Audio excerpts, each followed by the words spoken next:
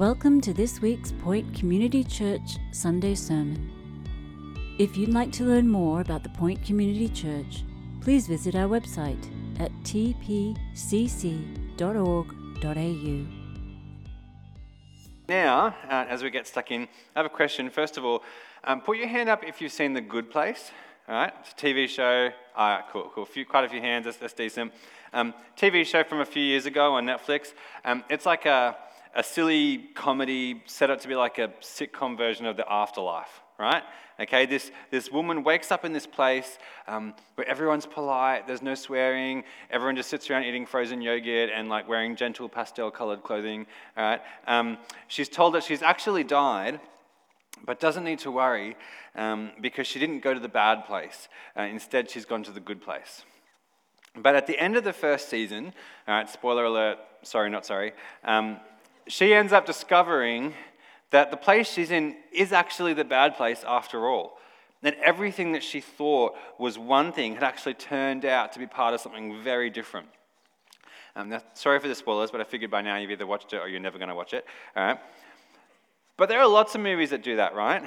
They have that big twist at the end, aren't there? Normally it is at the end of the movie where you find out something that isn't just a surprise that changes things moving forward from that point, but actually you find out something that changes the way you understand everything that had come before it in the past as well, so that when you look back or you watch the movie a second time, you suddenly see everything in a different way. Movies, I don't know, some of these are old Usual Suspects, all right, Sixth Sense, Planet of the Apes, Fight Club, Star Wars, Empire Strikes Back, Shutter Island, Alfred Hitchcock's Psycho is a classic, Inception, okay. I'm not going to spoil all of those for you, but I'm just covering my bases thinking, if you haven't seen The Good Place, hopefully you've at least seen one of those, right? You know what I'm talking about.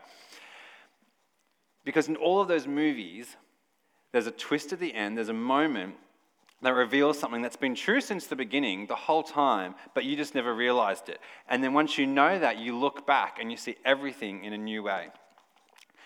Tonight, in Ephesians, we actually see Paul explain something similar, all right, where he writes about God revealing the mystery of his will to us, okay? And all through Ephesians, Paul talks about the mystery of God's will. And when Paul uses the word mystery, he's not meaning something that's like, unexplainable or impossible to understand. All right? The word mystery here means something that was hidden, but now it's revealed. Okay? Something that was unknown, but now it's known. This term, we're working through a series on the church. Not the Point Community Church, but God's people, the church. Okay? And so far, we've looked at how the church is understood in relation to God's kingdom and God's family, God's temple, Christ's body. Last week, Troy ran us through what it means to be like different members of Christ's body, in particular the armpit, if that's you. All of us have different gifts, equipped in serving different ways, serving Christ and one another, with Christ as the head of the body. This week, we're thinking about something that might seem even a bit more unusual or abstract than the church as Christ's body. Today, we're thinking into the church as Christ's bride. The church is Christ's bride. Now, I want to make something clear, just as a heads up. This isn't going to be a sermon on marriage. This is actually a sermon on the church and how marriage helps inform our understanding of the church as the bride of Christ. Because as we look at Ephesians 5 in a moment, we'll see how it reveals the mystery, that the union of human marriage is actually to model and point us to the union between Jesus and his church. And almost paradoxically, I reckon, that means that this passage, it gives great significance to marriage, because marriage points to the greatest union of all. But it also tempers the significance that we can place on marriage by clarifying that marriage itself is not the greatest union of all. It's also, I reckon, worth acknowledging that the mere mention of marriage can be painful for many people, including some of us here today, for all sorts of reasons, right? And yet, whatever the reasons are for the pain any of us might associate with human marriage, we all have the opportunity to be part of a union that is far better than that and far greater than that. And if you're in Christ, if you're a member of his body, the church, then you're already a part of that union. And one day you'll see it fulfilled in his eternal presence and glory. Being part of Christ's church is an amazing thing. And so regardless of your life circumstances, if you're part of Christ's church, then this is for you. So get excited. We are Christ's bride. The church is Christ's bride. Let's have a look. In our Bible readings earlier, actually, when Ethan was reading through them, you would have heard him. He read Genesis 2, followed by part of Ephesians 5. Ephesians was written by Paul the Apostle to the people in Ephesus, and he actually quotes one of those verses from Genesis to explain what that was foreshadowing all along. Let's have a look at it in Ephesians 5, verse 31. Ephesians 5, verse 31. And this first part, this is the quote from Genesis 2.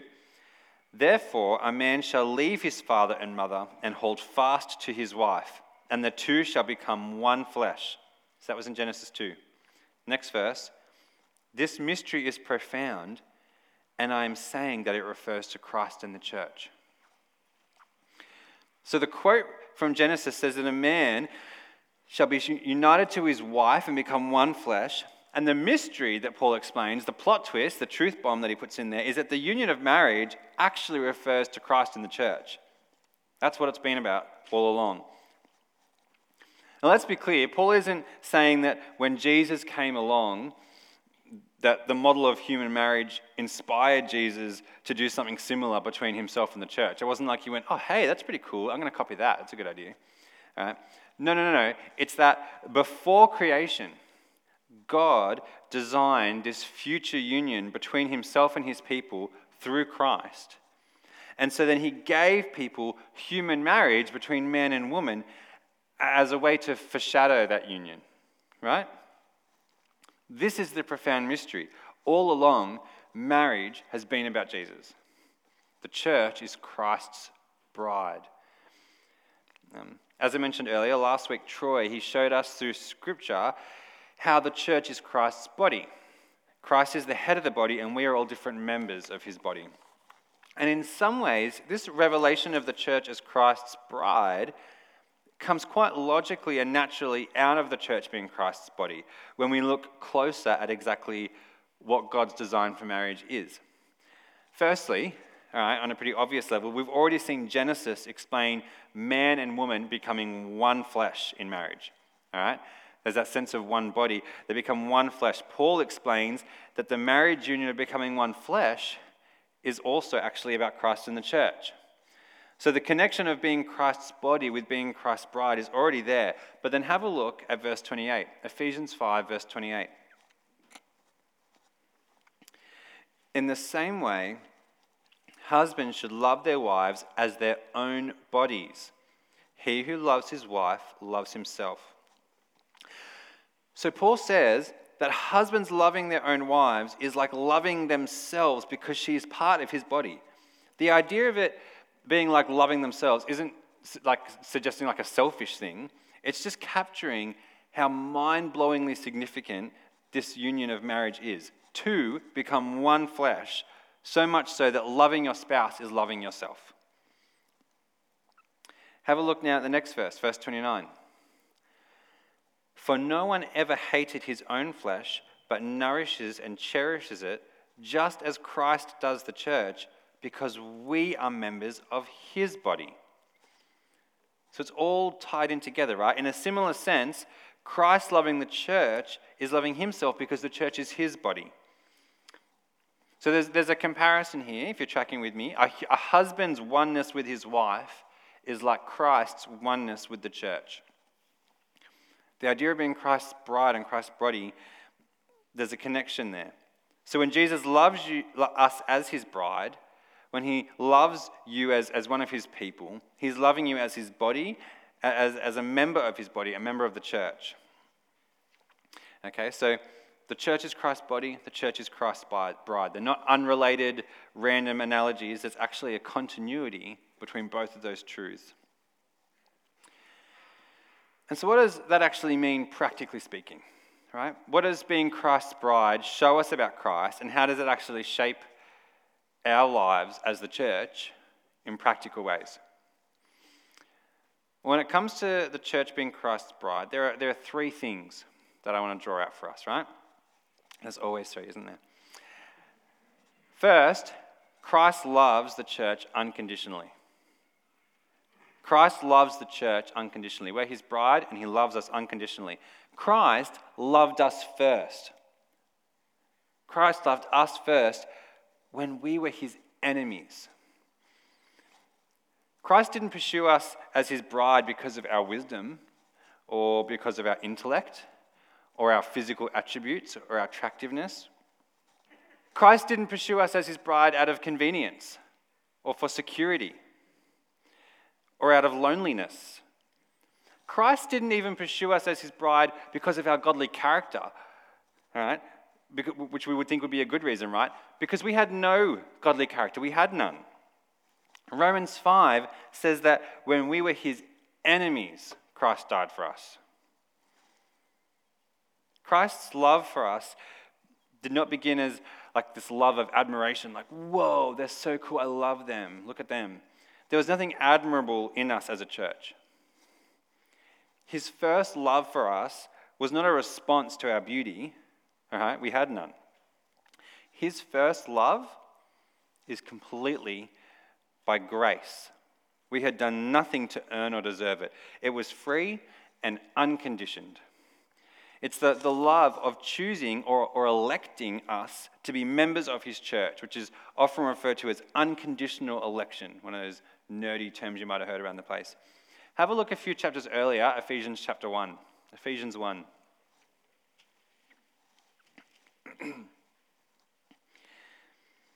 Ephesians 1, verse 3.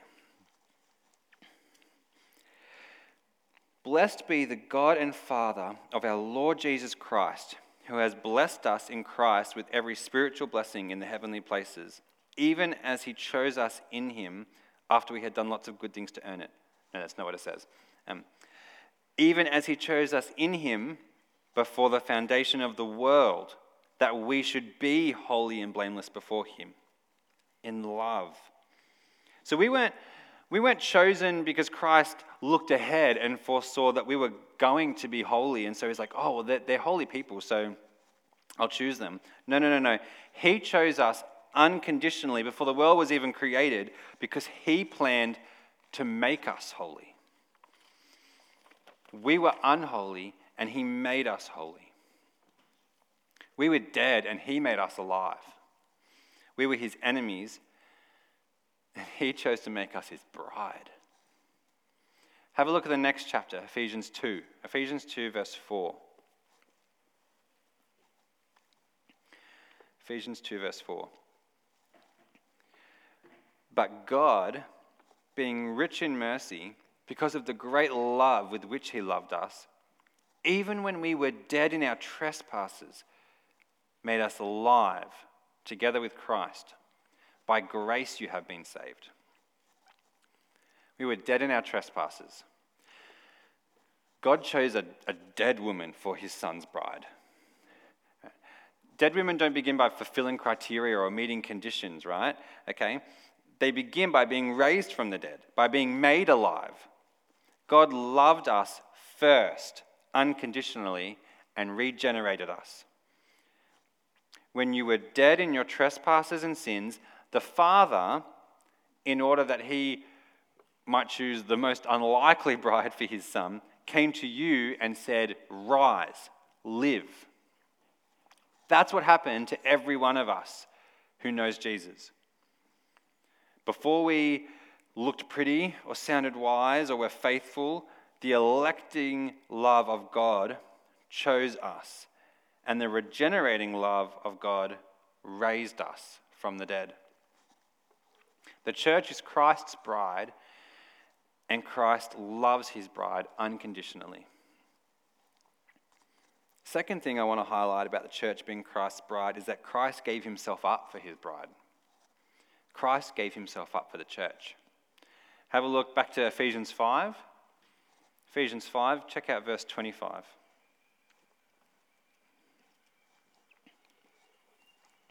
Ephesians 5, verse 25. Husbands, love your wives as Christ loved the church and gave himself up for her. You see that? Not only did Christ choose us when we were dead, but he gave himself up for us to make us alive again. He died on the cross and he beat death. He overcame it. He rose alive again and made his bride, the church, us, alive again in him. So, for us as the church to be Christ's bride means to be loved, not only with the electing love before the foundation of the world, not only with the regenerating love when we were dead in our trespasses and sins, but also with a self-sacrificing love that dies for us. He did all of this at a cost to him. And remember, Christ didn't give himself up for an attractive bride. Right? He did not even give himself up for like a hesitant or a reluctant bride. Jesus gave himself up for a bride who was not only repulsive in sin, but was deluded enough to think that Jesus was repulsive. We were his enemies. He gave himself up, he died, to make this spiritually dead woman, the church, his wife, knowing that in her spiritual deadness, she found him utterly repulsive. She, that is we, wanted nothing to do with him. She was running from him and heaping scorn upon him. And it was for her that Jesus died. It was her that Jesus chose to be his bride. Christ gave himself up for the church. The saving, cleansing, beautifying effects of the cross were directed toward a fiancé, so to speak, who was unattractive and who found her future husband very unattractive and had no intention or desire to marry him at all.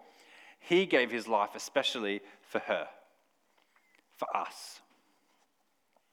That's what it means to be the bride of Christ. And this brings me to the third thing I want to highlight tonight about the church being Christ's bride, which is that when Christ gave himself up for us, his bride, and brought us from death back to life, he cleansed us. He sanctified us. Being the bride of Christ means being cleansed by him from our guilt for our sin. Christ cleansed the church. Check out verse 25 again, Ephesians 5, verse 25. Husbands, love your wives as Christ loved the church and gave himself up for her, that he might sanctify her, having cleansed her by the washing of water with the word, so that he might present the church to himself in splendor, without spot or wrinkle or any such thing, that she might be holy and without blemish. Why did Christ give himself up for the church? So that he might sanctify her, cleanse her, wash her, and present her to himself holy and without blemish. This is already kind of implied when you think about it, when we considered how Jesus made us alive again a moment ago. But it's worth fleshing out in its own right as a third thing to highlight tonight. So firstly, we looked at the fact that Christ loved us unconditionally when we were dead in sin. Secondly, that Christ gave himself up for us and died for us when we were dead in sin. But thirdly, when Christ rose again and made us alive in him, he also cleansed us from our sin and the guilt we carried for our sin. This is enormous. If you were around last term, we were working through Romans, and in Romans we looked at the weight of sin and how mind-blowing it is that God justified us by pouring his wrath that we deserve out on Jesus instead of us. But, of course, if we are actually going to be Christ's bride, then it couldn't be any other way. God is infinitely holy. So if a marriage is going to happen to the Son of God, there has to be a bath, a cleansing, a washing. A few months back, our church had some baptisms down at the Hastings River. Put your hand up if you're at those baptisms down there. Yeah, a whole bunch of you guys. Awesome. It was incredible, wasn't it? It was epic.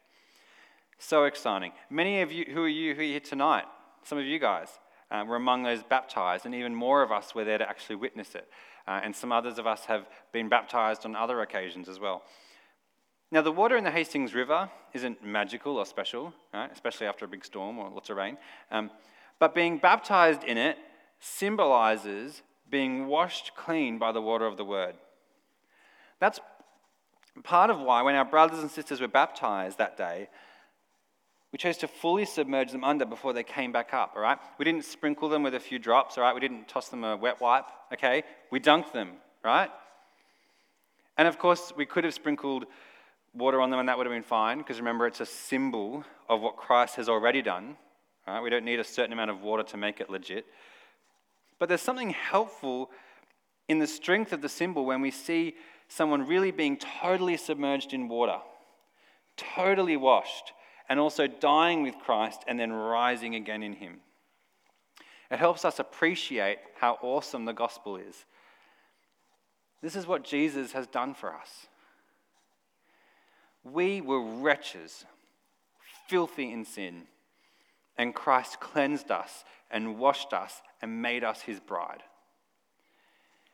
He made us his pure and holy bride. I want to take you to a passage in the Old Testament now. If you want to flick back to Ezekiel 16, so this is going to be quite a fair bit back in your Bibles. Ezekiel 16. As you're going there, I'll give you a bit of context. In this passage, Ezekiel he's a prophet, so he's relaying God's message to his people, Israel. And it's a confronting message. Ezekiel 16, if you've already forgotten. Now, just a warning, there's confronting imagery of a newborn baby in this passage, if that's helpful to know in advance. But I reckon it's worth us reading as a foreshadowing of Jesus' marriage to the church. This is a confronting but also beautiful picture of God's marriage to Israel, which would later be fulfilled in an even greater and permanent sense through Christ and the church. Okay? In this passage, bit of context, God is looking upon his people, and it's not great. Israel had turned from him again and again and again, and had faced various judgments for that, which had left them looking pretty pathetic among the other nations. And yet, even in how weak and broken they were, even in how sinful and disobedient they were, God reaches out in grace. Let's have a look. Ezekiel 16, verse 1. Again, the word of the Lord came to me. Son of man, make known to Jerusalem her abominations, and say, thus says the Lord God to Jerusalem. Your origin and your birth are of the land of the Canaanites. Your father was an Amorite, and your mother a Hittite.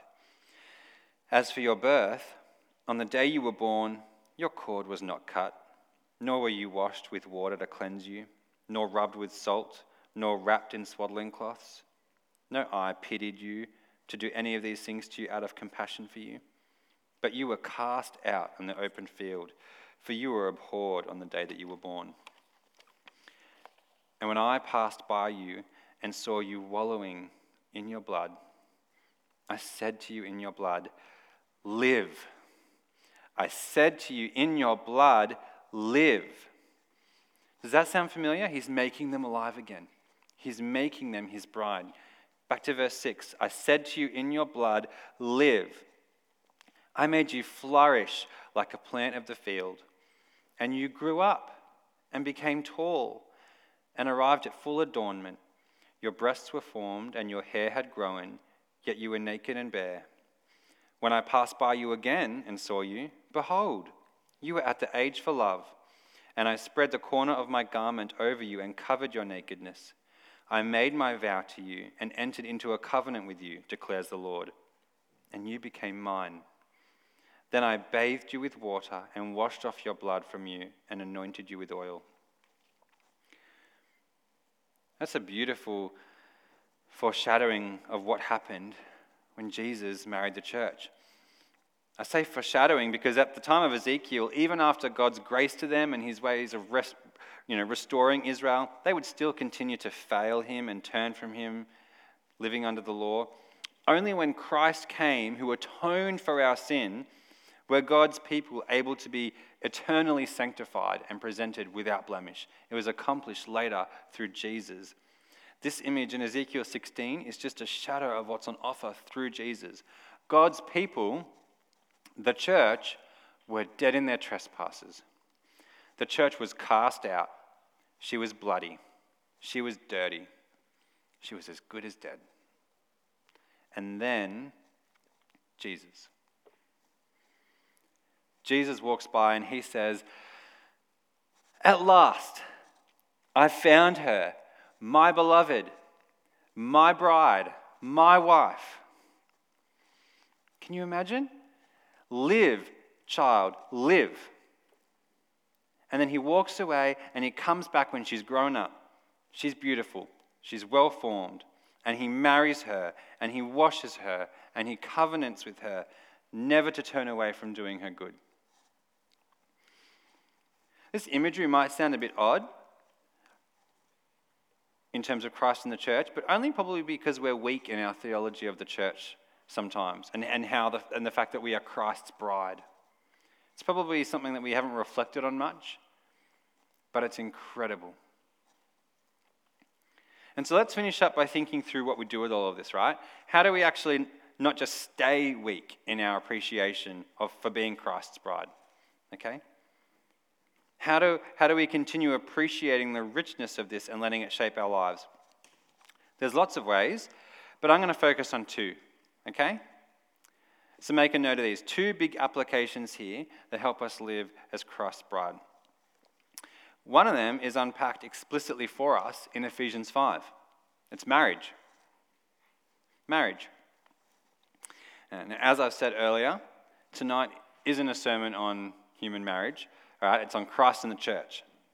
But while Christ and the church is the focus, we explicitly see in Ephesians 5 and other places how human marriage helps us appreciate this, including those of us who aren't married but still understand the relationship of human marriage, whether from experience or observation, right? We witness this, we observe this, or we know this ourselves. And so if you are married, husbands, love your wives unconditionally with grace. And when you fail at that, remember how Christ didn't fail in his unconditional love for us, and praise him for that. And then keep loving your wives. And wives, follow your husbands, learning to trust their leadership. And when they fail as leaders, remember how Christ never did, and praise him for that. And when you struggle to trust and follow your husband, remember Christ's grace for you and for your husband as well, as we all struggle to trust and follow God. Husbands, give yourself up for your wives like Christ gave himself up for us. Be self-sacrificial. And when it hurts, remember how much Christ hurt for us on the cross. And when you fail to put your wife first, repent, and then remember how Christ never failed in giving up himself up for us wretched sinners, and praise him for that. No matter who you are or what your life circumstances are, look to others who are married to help you appreciate what it means to be Christ's bride. God gave us this gift of human marriage to see in other people and others as well, to witness and have that model to us, that relationship between Christ and the church. Christ loved us unconditionally, and Christ gave himself up for us and cleansed us. The second big area for us to work at living as Christ's bride is church. All right? The thing that we're actually focusing on understanding across this whole term at the moment. Church. The union that Christ has with us is so intimate that we are his bride. And that union is not with lots of separate individuals, because as his bride, we are also each members together of one body, Christ's body, with Christ as the head. And so recognizing the church as Christ's bride and Christ's body reminds us that Christ didn't just forgive us to send us on our way, okay, you're forgiven now, make good choices, okay? He saved us, he brought us together. He redeemed and saved himself a people to be his church, his body, his bride. So we've been saved into a community. Church isn't just like an extracurricular social activity. Church isn't even just a pragmatic thing that's useful for our own personal relationship with God to keep things on the radar or something like that. Church is what God has saved us to. And we saw in Ephesians that he predestined us to be part of it together before he even created the world. Which means that we all witness and understand and appreciate what Christ has done and what he's called us to when we gather together and embody the church. We understand and embody what it means to be Christ's bride most clearly and directly in church community. Human marriage models it on a micro level, sure, between two people. It points toward it. It's a shadow of it. And it's an incredibly powerful and beautiful model of it. But us together as Christ's church in relationship with him, that's the bigger thing that human marriage is simply pointing us toward. So for all of us, regardless of our circumstances, remember that church matters. Church matters. Prioritize it. Each week and throughout the year. That might mean, say no to taking on commitments or routines that would pull you or your family or others out of the routine of church. Or perhaps pull back from ones that are already doing that for you. Look out for your brothers and sisters who you haven't seen in a while. Consider how you can love them. And if there are ways you can support them and see them get back here. And don't just attend. Invest deeply here. We're one body. We're not strangers. Even if you don't know someone, you're brothers and sisters in Christ. Prioritize ways to invest deeply with people in relationship. Prioritize point group. If that means joining a point group, then talk to a pastor, talk to someone at the welcome desk. Or if you're already in one, that means prioritizing it in your routine so you can be sustainably getting there as much as possible. Life's busy, absolutely. But that's actually all the more reason why we need to actively prioritize church and fellowship. If you want to think about this for a moment, as we look to human marriage to remind us of Christ's relationship with the church, then I think looking at human marriage, we're pretty quickly reminded of what it means to prioritize our relationship with Christ, right? I'm currently in a season of life that's pretty low on spare time, okay? I'm sure lots of you can relate to feeling like you wish you had more spare time. My wife, Ali, and I, we have 4 kids, all below school age in our family. And so even days at home with no plans are full of plans somehow. They're full of things that are going on, barely any empty spaces in the schedule. So it can be hard for Ali and I to have much regular quality time together without kids around. And when you throw in the fact that we're both working and have lots of other commitments and routines, it would be so easy for Ali and I to just say, we don't have time to invest in each other right now. We're just too busy. And I know even still that we have much more time than a lot of other people here tonight, all right?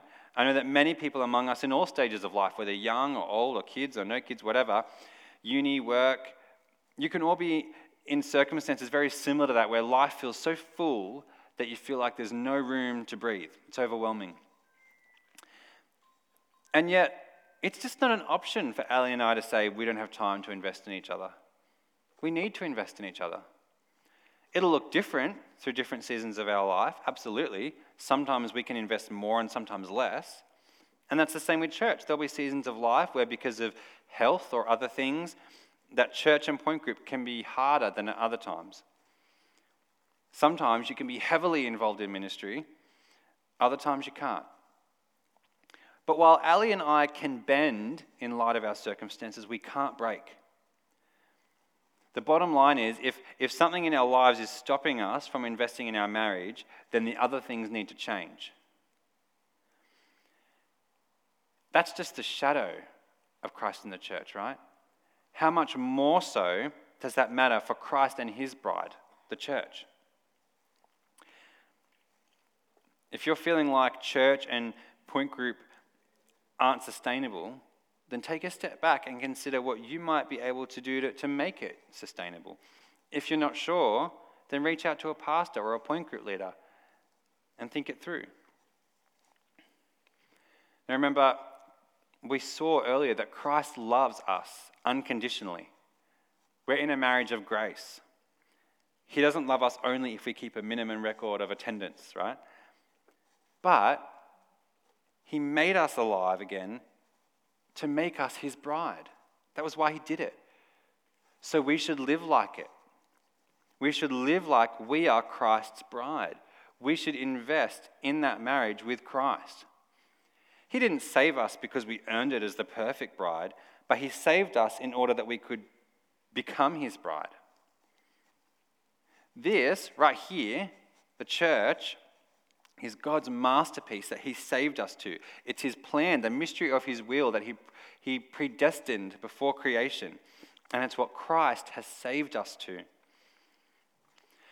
So here at the Point, let's have a culture that never forgets that. Church is beautiful. It's broken, but it's washed clean. It's messy, but it's the community that God chose to marry. It's flawed, but it's loved unconditionally and presented before God sanctified and without flaws or blemish. Church is what God predestined and saved us to be a part of. Church matters to God, so church should matter to us. It needs to matter to us.